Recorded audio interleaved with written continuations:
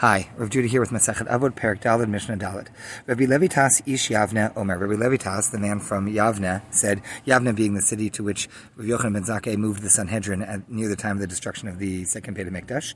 Ma'od have shval ruach, shetikvat enosh rima. One should be very much or exceedingly shval ruach, low of spirit, usually translated humble. We'll get back to that in a moment, because the hope of man or the ultimate destiny of man is worms, is the grave.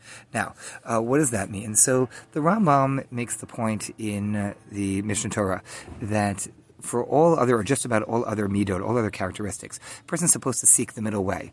You should be generous. But if you are absolutely generous and you give to everybody, you can both bankrupt yourself as well as give to people for whom it's not a good idea. If you give money to someone with needle marks running up and down their arm, you could be, God forbid, contributing to their demise. So you should be generous, but there is a middle point. You should be patient, but there's a certain point at which one shouldn't be patient because one's being patient with something that's wrong. And so there's a time for being impatient or for moving on something, and so on and so forth. The Rambam says that there are two exceptions. One of them is anger. Real anger, not feigned anger, but real anger. And the other is humility and pride. He says that one doesn't belong having pride, being really more arrogant.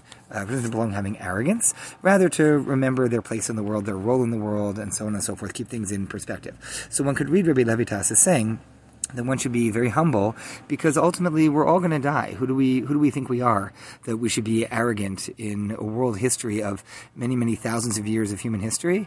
And who are we? The exceptionally lucky maybe make a footnote in that history. In the end, we're not going to be here. Now, that is one way to look at it. I note that there are those who disagree with the notion of humility as thinking oneself less.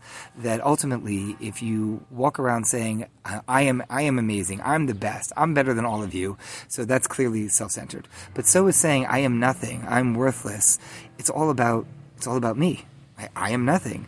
So both having a low self-image as well as an arrogant self-image are both self-centered. And that humility is ultimately thinking about the other. I learned this from my Rebbe Rav Waldman, particularly looking at the Gemara at the end of Sota, that notes that people, that it quotes there the idea that after, I believe it was Rabbi Yehuda Nasi, after one of the Tanaim passed away, there was no more real humility in the world. And then along comes Rav Yosef, thanks Rav Yosef, there at the end of the Gemara, it sounds like a laugh line. And he says, nope, there's still humility in the world because there's me. Ha ha, okay, you're the most humble, got it. But that's not it necessarily. He said that humility is not thinking that you're nothing, it's just not thinking about you. Humility is to think about the other. We describe Moshe Rabbeinu as being the most humble of all men, as the Torah describes Moshe as being the most humble of all men. Moshe didn't think he was nothing. If he thought he was nothing, he wouldn't do all the things that he did. Moshe knew that he was something, and he knew that he could contribute something. He just didn't think about him. If you went out to dinner with Moshe, and you said, Moshe, how are you? He'd say, I'm fine, I'm doing great. How about you? Let's talk about you. And so the humble person thinks about the other with a small o, other people, and the other with a capital O, about Hashem, and about the Jewish people, and about the world. And so when he says that you should be shval ruach, because ultimately, tikvat enosh rima, ultimately we're all going to pass. It's not about me and continuing me. I'm a part of something larger. I'm part of a larger mission. I'm a piece in a puzzle. I'm a cog in a much greater machine. And so my personal end is Rima. My personal end as a human being is the grave. But there's something much more than me. In the latter portion, and then the next portion of the Mishnah, Rabbi Yochanan ben Broka Omer, Rabbi Yochanan ben Broka says, Kol machal Hashem shemayim b'seter nifrayim mimenu begalui, echad shogig v'echad mezid b'chil Hashem. So Rabbi Yochanan ben Broka is talking about Chil Hashem. Chil Hashem is desecrating God's name. It's making Torah and Judaism, all the values that we've spent so many thousands of years and sacrificed so much to spread and to teach, it's desecrating them. It's making them look bad. It's a setback in the divine plan. And so he says that if a person desecrates God's name, even in private, in other words, that you don't think people are going to see it, but you're doing something that would reduce the esteem with which Hashem and Jewish values are held in the world. So a person does it in private and thinks it's not so very public.